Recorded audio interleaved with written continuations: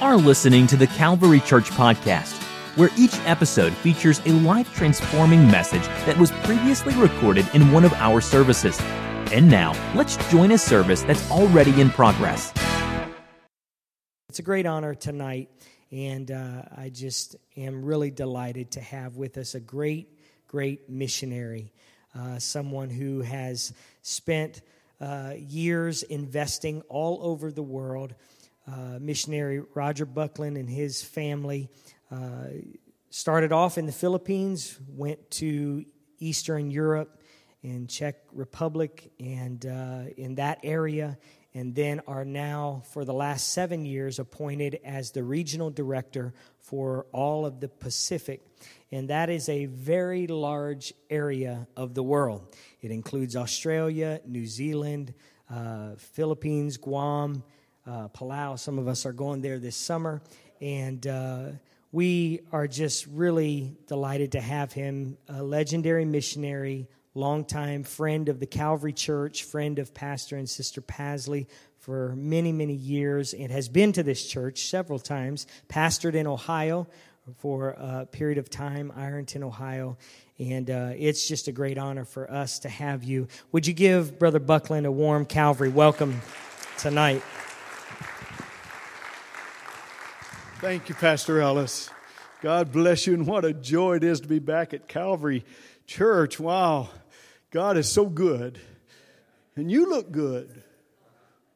Well, there's one, but, and I'd just leave it at that. This church has been very much a part of our ministry in missions, and I just don't know how to express my thank yous to you for that. You have been very, very generous and kind.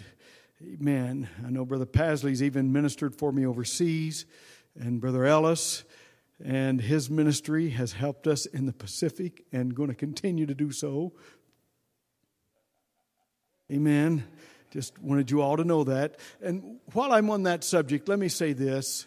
Thank you, church, for sharing your pastor.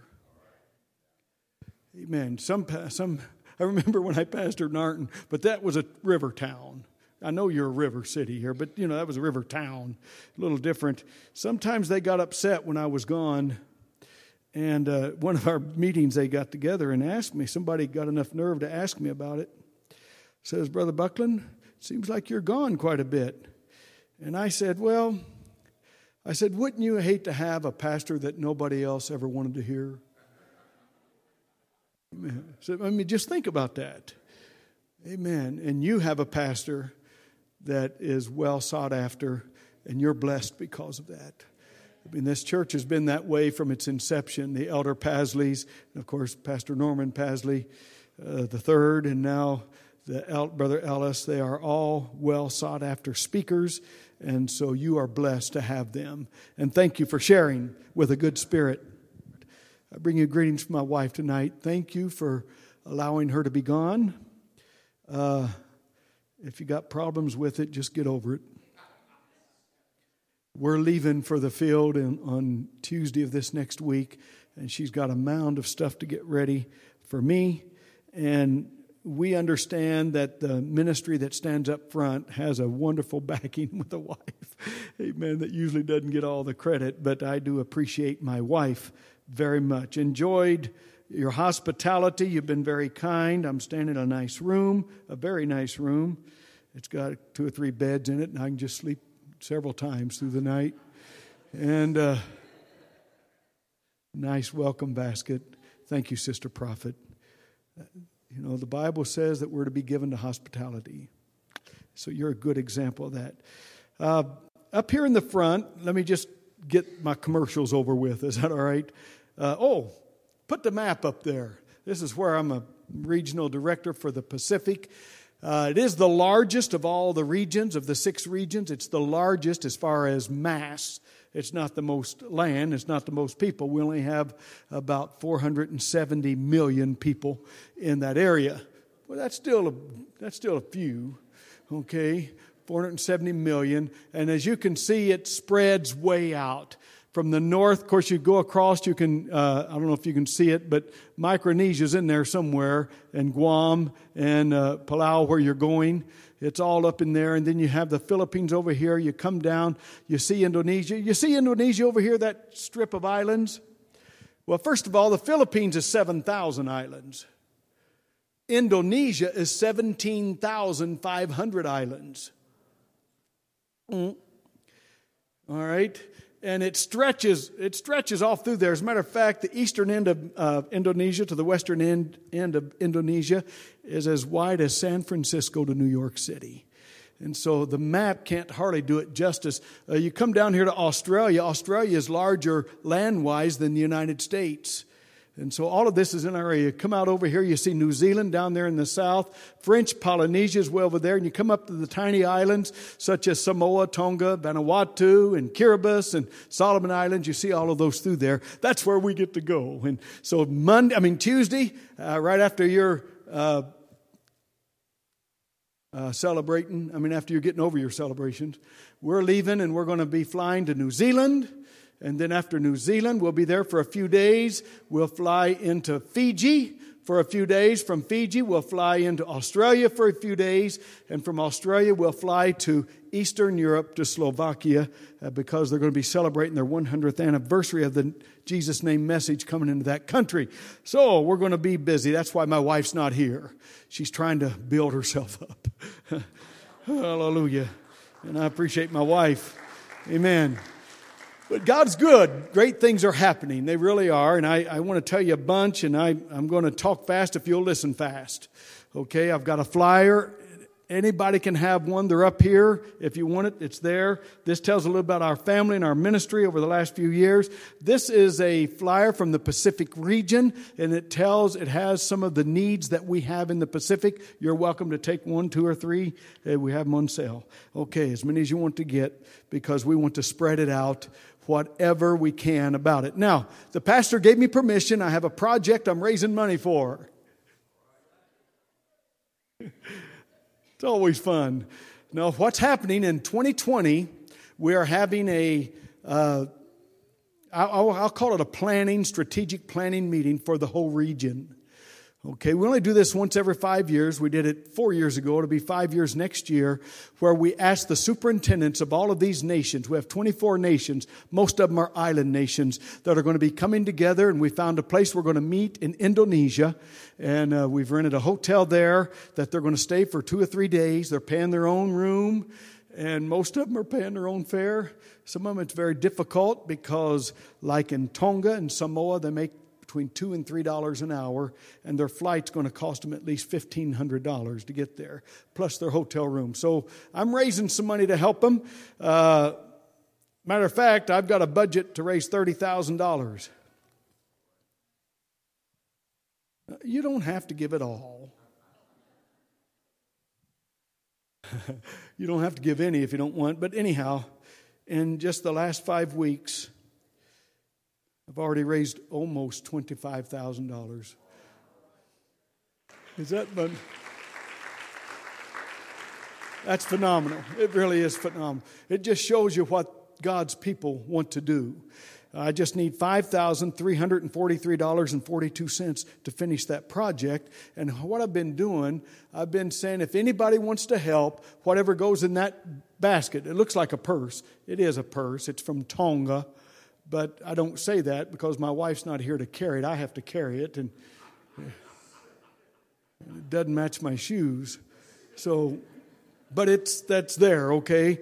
It's sitting on a cloth from the Philippines, and whatever goes into that after the service is going to go for the project, okay? So if you'd like to help, $1, $2, $5, $10, $100,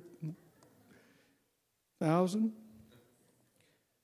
I was in a service about a month ago.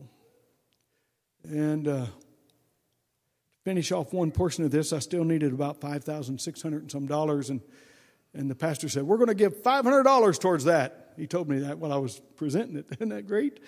And so I saw a man come up and talk to him after service, and he called me over and said, Brother Buckland, this man told me he felt directed to give $5,000 to finish that project. I started weeping. I mean, what are you going to do? That's just how God works. Tuesday, the pastor called me. He said, Brother Buckland, this is Brother so-and-so. It was Beulah, Texas. He said, you remember? I said, yeah, I remember being there. How could I forget? He said, you know that guy that promised the money? I said, yeah.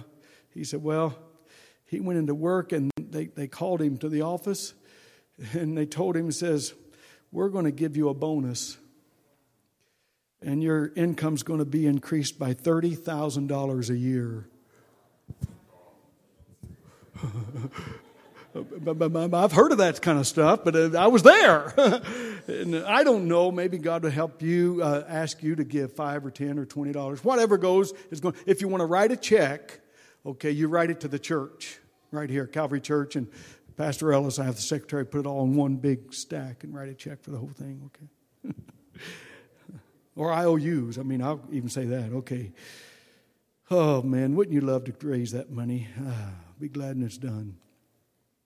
Praise God. Oh, we were on our way back from the region just in October, and my wife, you know, some of these flights, the longest one is from Brisbane to Dallas. It takes 16 and a half hours. and, you know, it's a long way. It really is. So my wife, we had a presentation we had to make for a youth gathering called Global Connections. And so on her telephone, she just put together a little video clip, and we're going to play it for you right now so you can. And these are faces from our region, and it's highlighting young people that are involved in either AIM or Next Steps or something like that. And you can picture yourself doing it, okay? Show us that one there, the Global Connections video.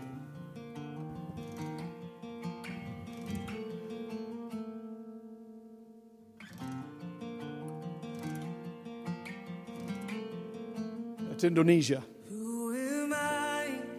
That's Philippines. Sing your praise. Vanuatu. And who am I to call your name? I am unclean. New Zealand. This is Solomon Islands. Tonga. I am your child. This is Yam Island. This is Papua New Guinea. Your son. Solomon Islands. Sometimes it's hard Samoa. for me to sing. Fiji. What could I offer to Papua New Guinea. Philippines. I have my voice, I have my hands, New Zealand. I have my praise, Like in Vanuatu. Solomon Islands. my dance. No matter what the circumstance, Papua New I have Guinea. my voice. Solomon Islands. Papua New Guinea Ladies Conference.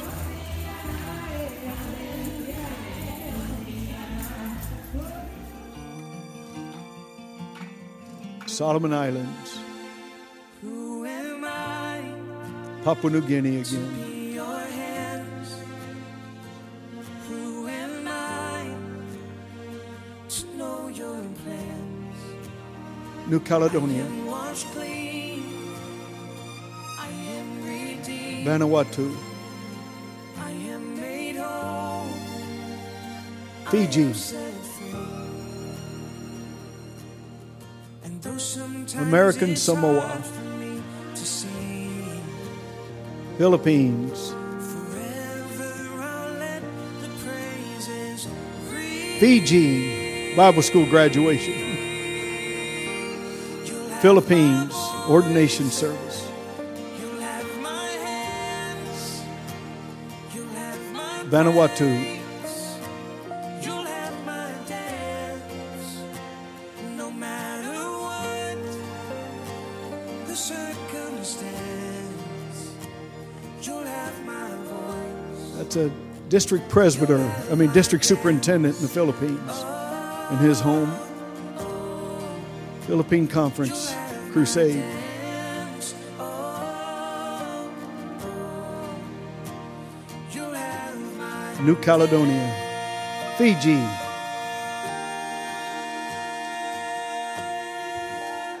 Papua New Guinea. Fiji. our voice. Papua New Guinea. We'll lift our hands. Vanuatu. We'll sing our praise. Fiji.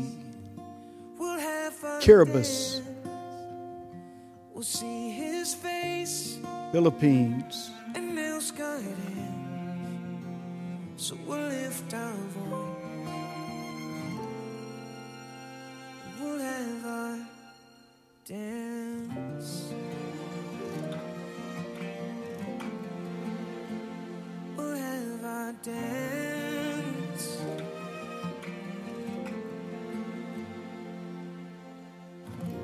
Amen. Praise the Lord.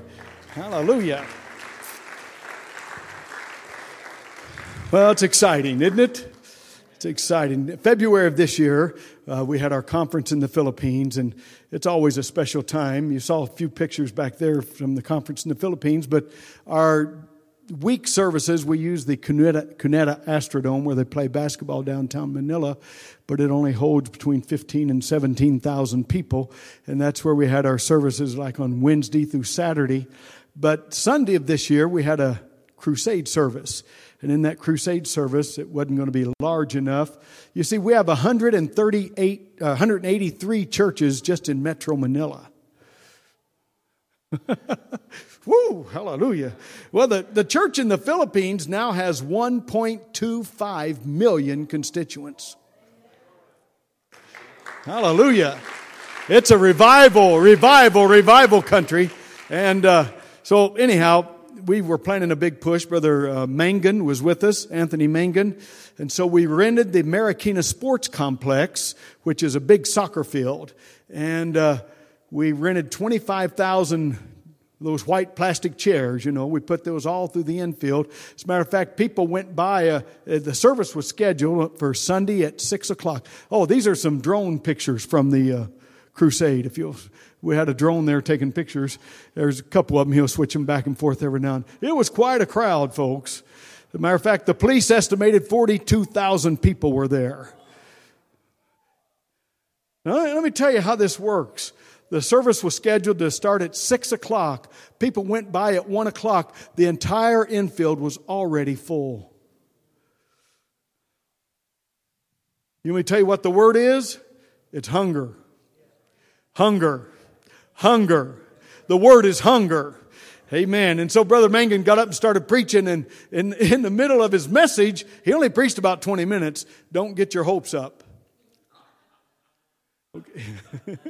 He only preached about 20 minutes, and in the midst of that, he talked about the Holy Ghost. Well, people jumped up and started running down to the front, and the usher stopped them. We had an aisle here and an aisle there, and it was about 15 people wide, the aisle was. They stopped them, and so they just started stacking up. Back as far as you could see, you see the crowd. They were waiting for him to say, okay, you can come and get the Holy Ghost. That's the first time I've seen people stop people coming to get the Holy Ghost. He stopped them. He said, wait till I'm done. Amen. Hallelujah. So, he got done in a little bit, and he said, okay, come on. And when he said okay, it was like dust started flying everywhere. People were running up to the front. And before we left that night, over 8,000 people had received the Holy Ghost for the first time. Whoa, hallelujah. The Bible says, in the last days, I will pour out of my Spirit upon all flesh. You know what? I just had a flash through my brain. I think we have enough churches in Cincinnati that we could combine and have 1,000 soul day filled with the Holy Ghost. Wouldn't that be great? Rent a big stadium somewhere, all the churches come together, bring all the lost that you know, and God anoint that day with a great outpouring, and you have 1,000 people get the Holy Ghost in one day? Why not? Why not? It's God's church. I'm sorry, that wasn't in my notes. I just thought that. You want to see a little clip from the crusade? All right, don't sleep. It's only a minute long. All right, show us.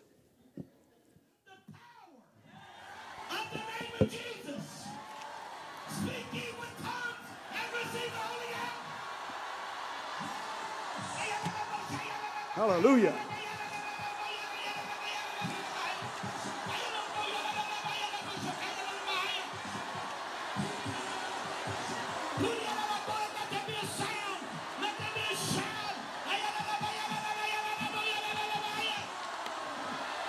Hallelujah.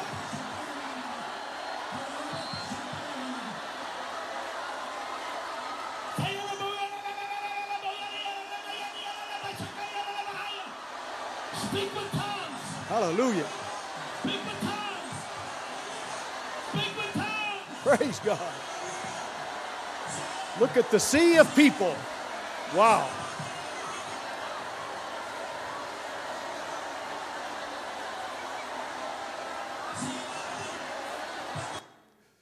Hallelujah. Isn't that wonderful? Hallelujah. And like I said, the key word is hunger. Where there's hunger, God responds. God responds to hunger. Would you like to stand with me? And I'm going to give you a scripture reading. I think I got all the preliminaries done. And I've got about 20 minutes. And I will finish in time, or you can leave. Oh, hallelujah. I might not should have said that. Okay. Psalm 37 and verse number 23. The scripture says, the steps of a good man are ordered. Pause there on that word, ordered. The steps of a good man are ordered, by the Lord, and he delights in his way. Amen. You may be seated. I've been to a symphony. I was raised in Indianapolis, just a suburb of Cincinnati over there. And Indianapolis, great city, really is. I remember going to school there as a kid, and I was blessed. My parents came in the church when I was 1 year old, but I remember it must have been somewhere around second grade or so. I was in school, and they were talking about music. I had a music class. You know how they do for the little kids. And I remember them talking about this music class, and they said, we're going to give a test for music. And the ones who get the best grade, we're going to take to a symphony. You're going to miss school, and we're going to take you downtown to a symphony. Oh, man, I wanted to miss school. Some of you can identify. So I tried my best. And thank God for multiple choice. I got one of the highest grades. And I got to go to the symphony. It was my first time. It was so neat. It really was. I sat back there in the place they had us sitting as the school, just these little kids. And I watched all those musical instruments. I mean, I saw them playing those violins. It made me think of brushing my teeth. I don't know what it was about it. That's how I felt at that time. And the big cellos and the timpanis and all of those instruments. And I thought, man, this is something. That back then they called them the directors' long hairs.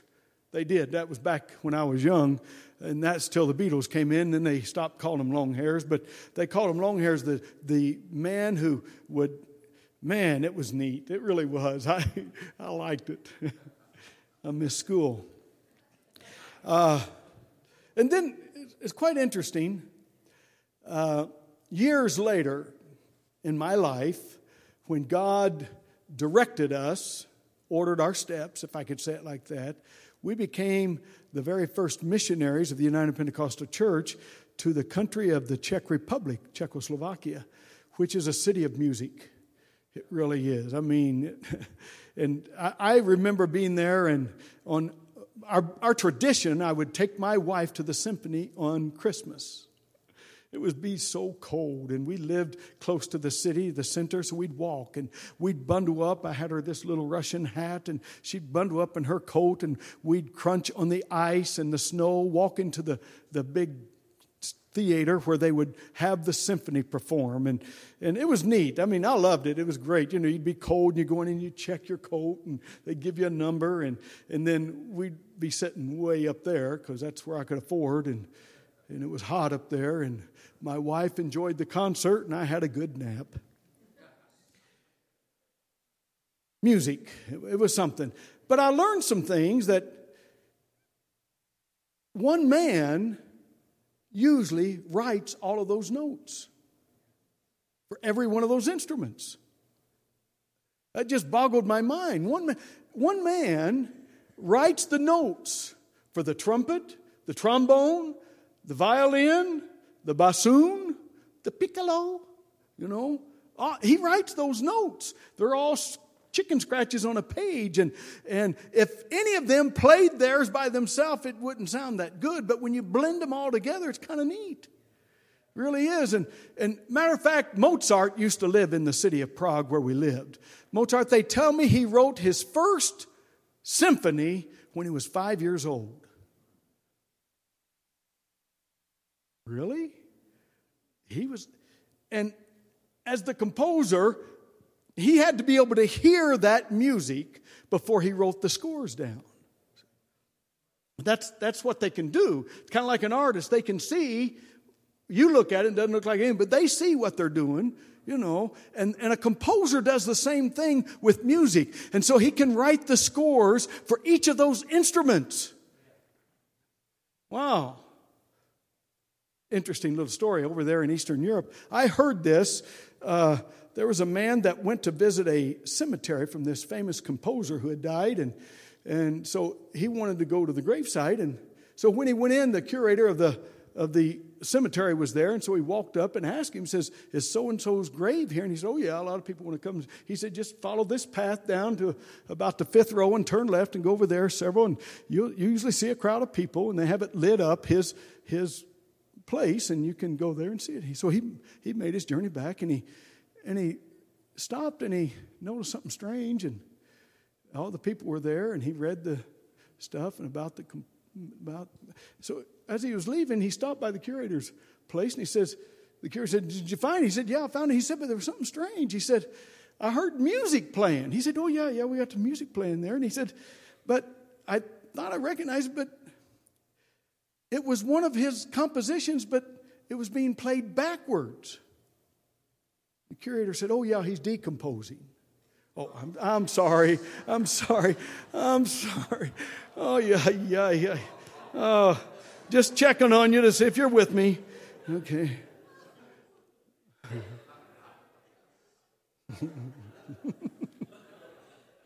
Oh, I just had to do something. It's Wednesday night. But what if your life was a composition and God wrote the score of your life? This verse says, "The steps of a good man are ordered by the Lord."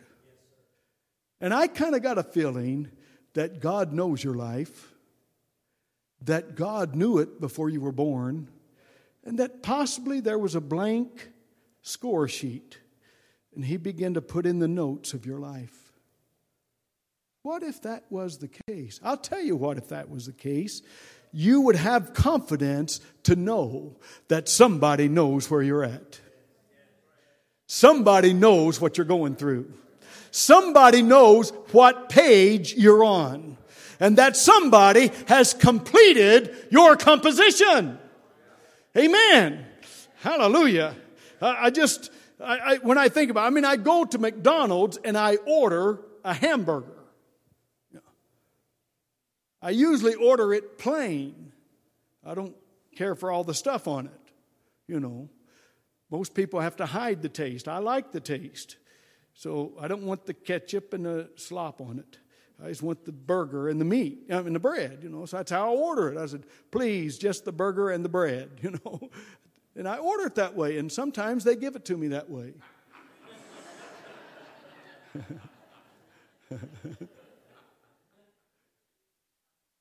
But it's nice to know that when something's ordered, it follows through on how it was ordered. And God has ordered your life. He's ordered your steps. You said, "Oh, wait a minute, that says steps of a good man. I'm not a good man." Wait a minute. You go back to Genesis. It says that when God created man, He's looked at him and said, "He's good. Very good." So, yeah, we were created good to start with. Some people got off the page. Okay? Amen. So, when I think about this, I just got one example that I want to talk about in the Bible. And, I better tell you. I want to tell you the title of my message because I worked harder on that. Well, no, I just worked on it. The title is "Just Suppose It Was Composed." 5 little words. If you can memorize those, just suppose it was composed. The next time you go through a valley. The next time you go through a tight spot. Next time something hits you you're not ready for, just suppose it was composed. Now, I don't understand God. I don't understand all about Him. I don't understand the ups and the downs. I don't understand all of that. But I do know that He is the author of our lives. He is the author of our lives. So Joseph, I don't understand what he went through. You don't either, I don't think. Joseph, he was quite an example. You know, he told his brothers about this dream he had, how that they would all bow down to him, and his mom and dad also would bow down to him, and they didn't like him very good. So they put him in a pit and sold him down the river, the Nile River, if you could say it. Okay? Now, I can't think of anything worse than being betrayed by those you love the most.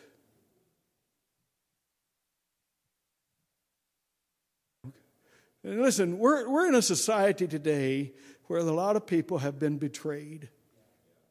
And I know in a congregation this side, there's probably somebody here that's been betrayed. I'm not trying to point any of that out. I'm just telling you something. Joseph was betrayed by those he loved the most. How could he stand it? I don't know. Just he gives more grace when you need it. I just know that. Not only that, he was sold there in Egypt. You know the story. Most of you do. This is growth night, I think, as far as the word. He was sold there in Egypt, and then he was lied on and thrown into prison there. How can you withstand all of that? I think he knew 5 words. Just suppose it was composed. And I can bear that out, really, when you read in Genesis chapter number 50, I think, when his brothers came to him after their dad died, and they said, "Oh, no, Dad said you treat us good." He said, "Don't worry about it." He said, "Don't you worry about it," because he told them these words in Genesis chapter 50. Joseph said to them, "Fear not, for am I in the place of God? But as for you, ye thought evil against me, but God meant it unto good." How can betrayal be good? I don't know. I just know that God needed a man in Egypt to save the whole nation. And the means he took to get him there, that's up to God. And so Joseph had to get in his mind, just suppose my life was composed. And if I can believe that today, I can make it to heaven. You can make it to heaven. Hallelujah. I remember when we first went to the Czech Republic. Now, this is a country that had been under the communist reign for over 40 years, all right? You got to know that. And it was tough. It really was. I mean, I was talking with Pastor Ellis before church. You know, we were in the land of revival in the Philippines, and then God picked us up from that and dropped us over there. Didn't make a bit of sense. Matter of fact, in my last service in the Philippines, I saw more people get the Holy Ghost in that one service than I did in my whole 19 years in Prague. But I felt good. I was in the will of God. That's the secret. If you understand that you're where God put you, you're going through what God allowed. He wrote the score of your life. He wrote the score of my life. And if I can come to grips with that, I can make it. And you can make it. Amen. So we got there, and would you know it, we were there just a few months. I got there in the month of August, and we had a meeting in September. They came to our city, a planning group for the conference for Europe for the next year in August.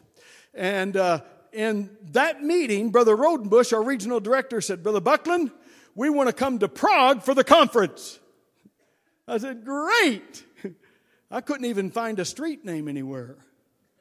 He said, "All right, here's what you got to do. We're going to have 5 translation equipment things. I think you do 2 of them here. We're going to have at least 5 different translation things. We've got to have housing, real cheap housing for people that can't afford it in hostels. Then we've got to have housing for our international guests that are coming in a nice hotel. You get all of this together and get it ready for us in 12 months. I mean, no, not 12, about 10 months. Folks, it was the best thing that ever happened to me. It was grueling. I would go out in the morning and I'd try to walk those. I couldn't even find street signs. They don't do it like they do here. and I couldn't read them. You know, you look like you're at the optometrist office. QXZVW. It didn't make sense. You know, they didn't have vowels hardly. And oh man, I was trying my best. And here, then he told me we're going to have Billy Cole be the evangelist. Billy Cole? He needs a translator. Okay. I didn't know what I was going to do. Months were going by and I couldn't.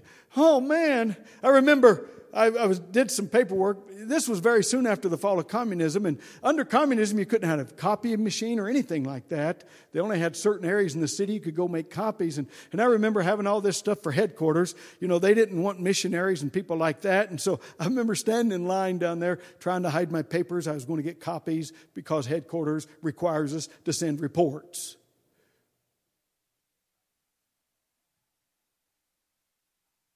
Thank you, Sister Stephanie, for sending your report from when you were there. Hallelujah. I think you sent it. Okay.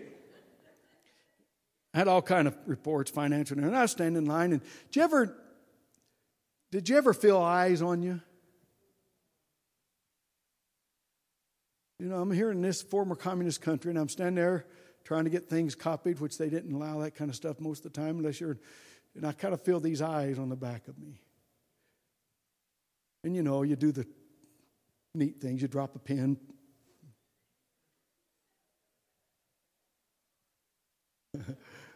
You know. And in the Philippines, you know, I stood out because I was white. But everybody there was white, you know. And so I saw this guy. I figured out who it was looking at me. He's the guy right behind me. And so after a little bit, he says, he said, "Are you a missionary?" And I said, "Who's asking?" He said, "Well, I'm an American. I'm here doing missions work." I said, "Oh, yeah, I'm a missionary." Hallelujah. Anyway, I got talking with him a little bit, and he said, Prague's 1.3 million people. I mean, it's not a little place, okay? And so we were talking, and I said, "Man, we got this conference coming. I don't know what I'm going to do. I need a translator." And he said, "Oh, you need a translator?" I said, "Yeah, I need a translator." And he said, "I got just the guy for you." I said, "Who's that?" He said, "The Pope." Oh, thank you, Jesus. His name was Milos Pope. And so I said, "Okay, let me meet with this guy." He called him, and so we set up this place to meet. Met at the subway, not the sandwich shop, but underground. And we met there on a platform. I said, "I'll wear this big floppy hat," and I had this old Texan hat, Aussie hat, and I wore it. And he found me there, and we began to talk. And you know, it had to be a particular kind of guy because in the Czech Republic, especially during that time, anything religion was very staid. That's why God sent me there. You know, it's very formal, if I could say it like that. And so I knew that, you know, I just couldn't have a boring guy standing up there. And so I talked to Milos. I said, "Now, Milos, the man that's coming, I've got to tell you something about him before we'll agree to this." And he said, "What's that?" I said, "We are Pentecostal. We speak in other tongues." I just told him. He said, "Well, it's great. I speak in other tongues." I said, "Well, hallelujah. Thank you, Jesus. That's a check mark." I said, "Now listen, the guy that's coming, his name is Billy. He believes in miracles. I mean, he prays for people and they get healed. I just want you to know that up front." He said, "Well, that's great. I pray for people and they get healed." Oh, hallelujah, check mark. I said, "God, you're good." And I said, "Well, there's one more thing. This man served as a missionary to Thailand." He jumped off his seat. He said, "I just returned from Thailand. I went on a mission trip to Thailand." And I said, "You're the man we need." Hallelujah. And what are the chances? 1.3 million people, and you're standing in a line where God intersects with somebody to be able to do the translation that I needed. It's only one answer to that. Just suppose it was composed. Just thank you that I had to do reports.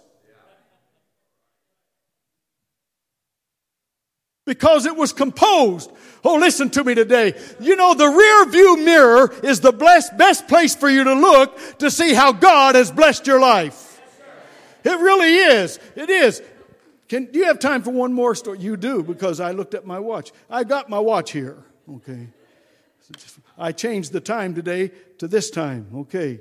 So it's 7 minutes till 8:30. So let me tell you this. I might have told you before. Has anybody here ever been to Zamboanga? Zamboanga. Anybody been to Zamboanga? It's in the Philippines. No? You just have to believe me. Zamboanga was on the complete other end of our island. That was a big island, okay? It was a big island, and sometimes I would drive. I would ask the nationals. It was like 10, 12-hour drive to get there, maybe longer. Yeah, longer, about 12, 13, 14 hours to get there.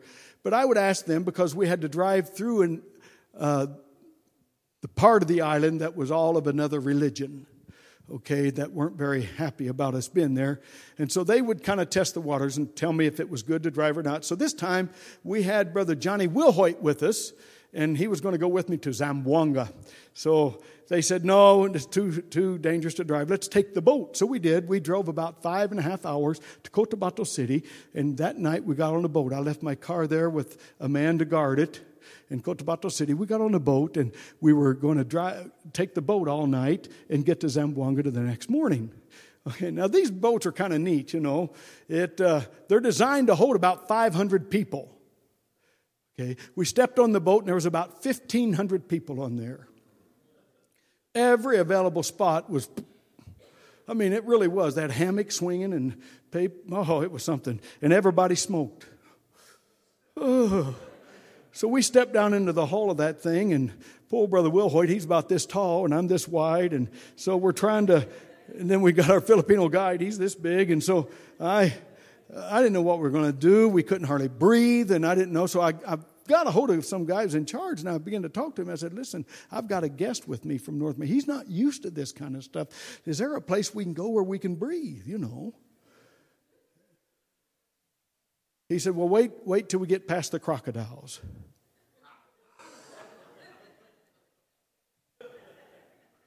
And I'll come and get you. That was their word for the Coast Guard. Okay, so about an hour and a half, 2 hours later, he came and got us and took us up on the deck. We finally could breathe again, up on the deck, and full of soldiers. All these soldiers with all their guns and rifles and armor lights, which are machine guns, and they're all up there, and that's where they rode. And now I didn't have any problem. I'd lived there long enough. I just laid out in the middle of the thing and went right to sleep. I'm good at that. I mean, I can do it. Started when I was a kid, growing up in church. Anyhow, I could go right to sleep, and so I laid right out there on that deck of that boat and went right to sleep. And I woke up, it was pouring down rain. I was getting soaked. Water was going in my mouth because I sleep with my mouth open and about to gag. And I'm trying to get up and get up. They're all standing there underneath the cove laughing at me. And oh, man, I'm wiping all that water off and didn't know what was going to happen. And so we're standing over there talking. And about that time, I heard a thump on the side of the boat. And I said, what's that? Well, so he said, it's just pirates.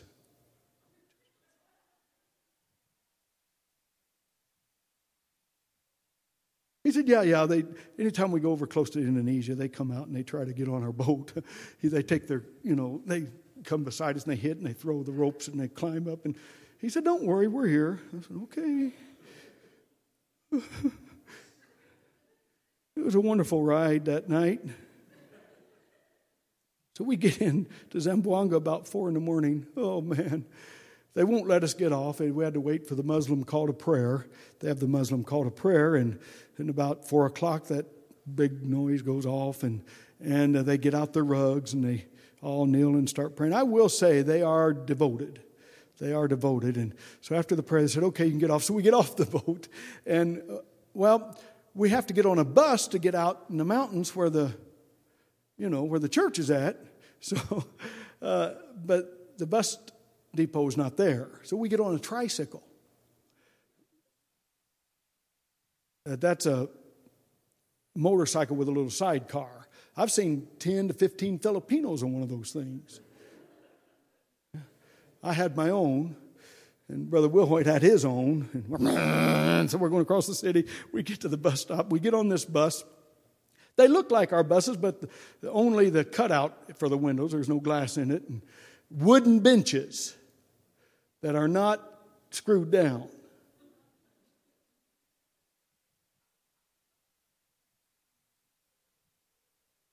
We get on this bus and we're riding out there up these mountains, and it was something, I'm telling you, belching all that smoke. And finally they stop up there in the top of the mountain somewhere, and there's this path, and our brother Mariano Libre, he was our guide, he was the district superintendent, he said, this is where we get off. And I said, okay.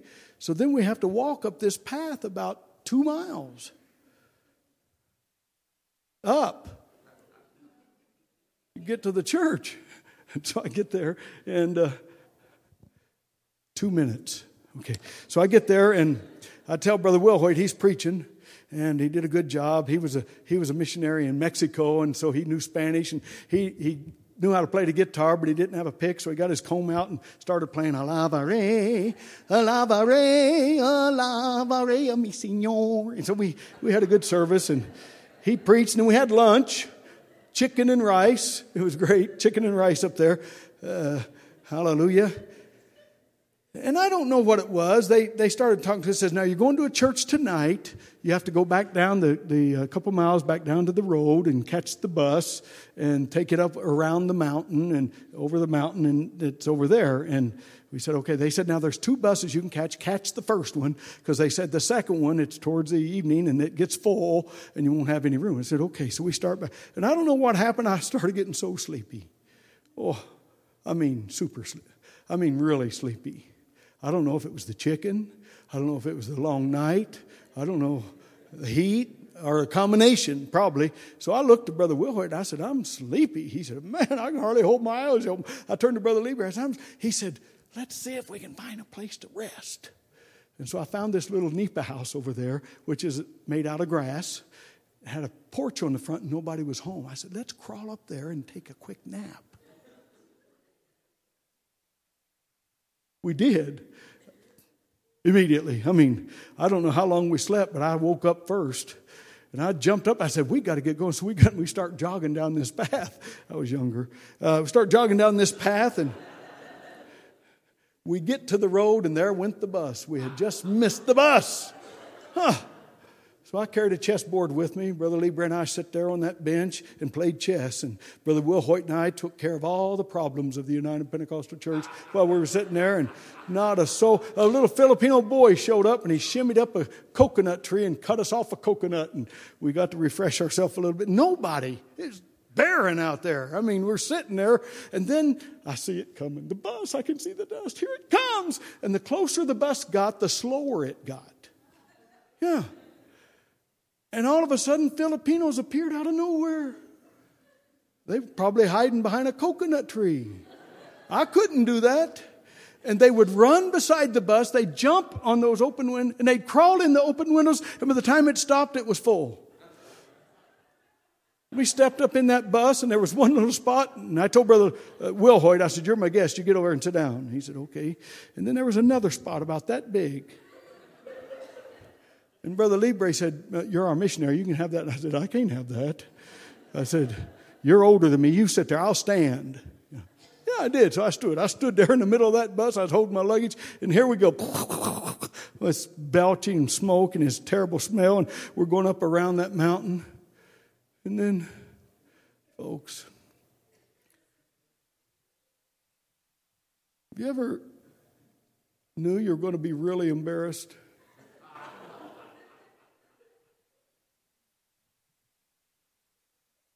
I started getting sick.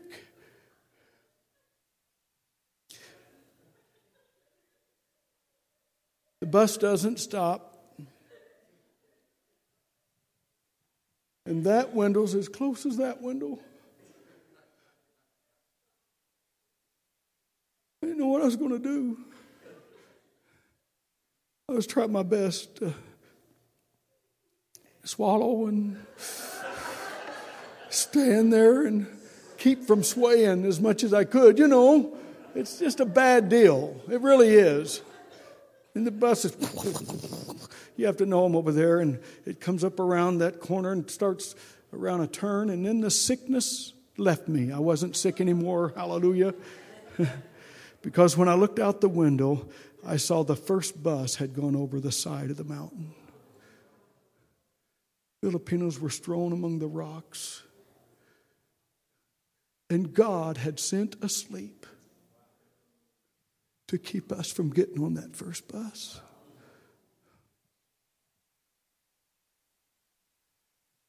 And you know what? God has done something for every one of us. Many times we don't even know it. Many times we don't even know it. Stand with me and I'll know it's time to stop. My boys and I, my oldest son plays the trumpet, and I play the trumpet, and my young son played the trombone.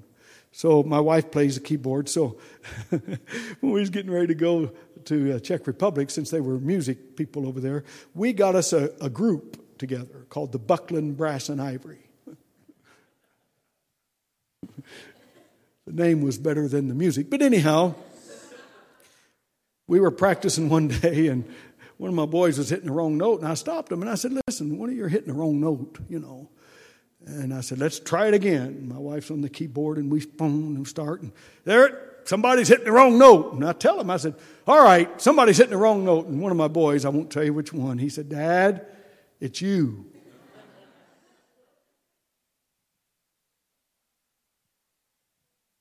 I said, I've been playing longer than you, you know. He said, ask Mom. So I asked Mom, and she said, yeah, it's you. Come to find out, the notes were moving on my page. See? And I come to find out I needed glasses. I had never worn them, and I didn't know, but that's when I discovered I needed glasses. And then after I got the glasses, everything lined back up again. And you know, sometimes we get off the notes that were written for our life. You see, our steps have been ordered, but sometimes we get off of that and we need some correctiveness. That's why we have Wednesday night church. Amen. Oh, I've got some more stories, but I might get to come back sometime. Amen. But I want to tell you tonight, in regards to your life, just suppose it was composed. And you can trust the composer.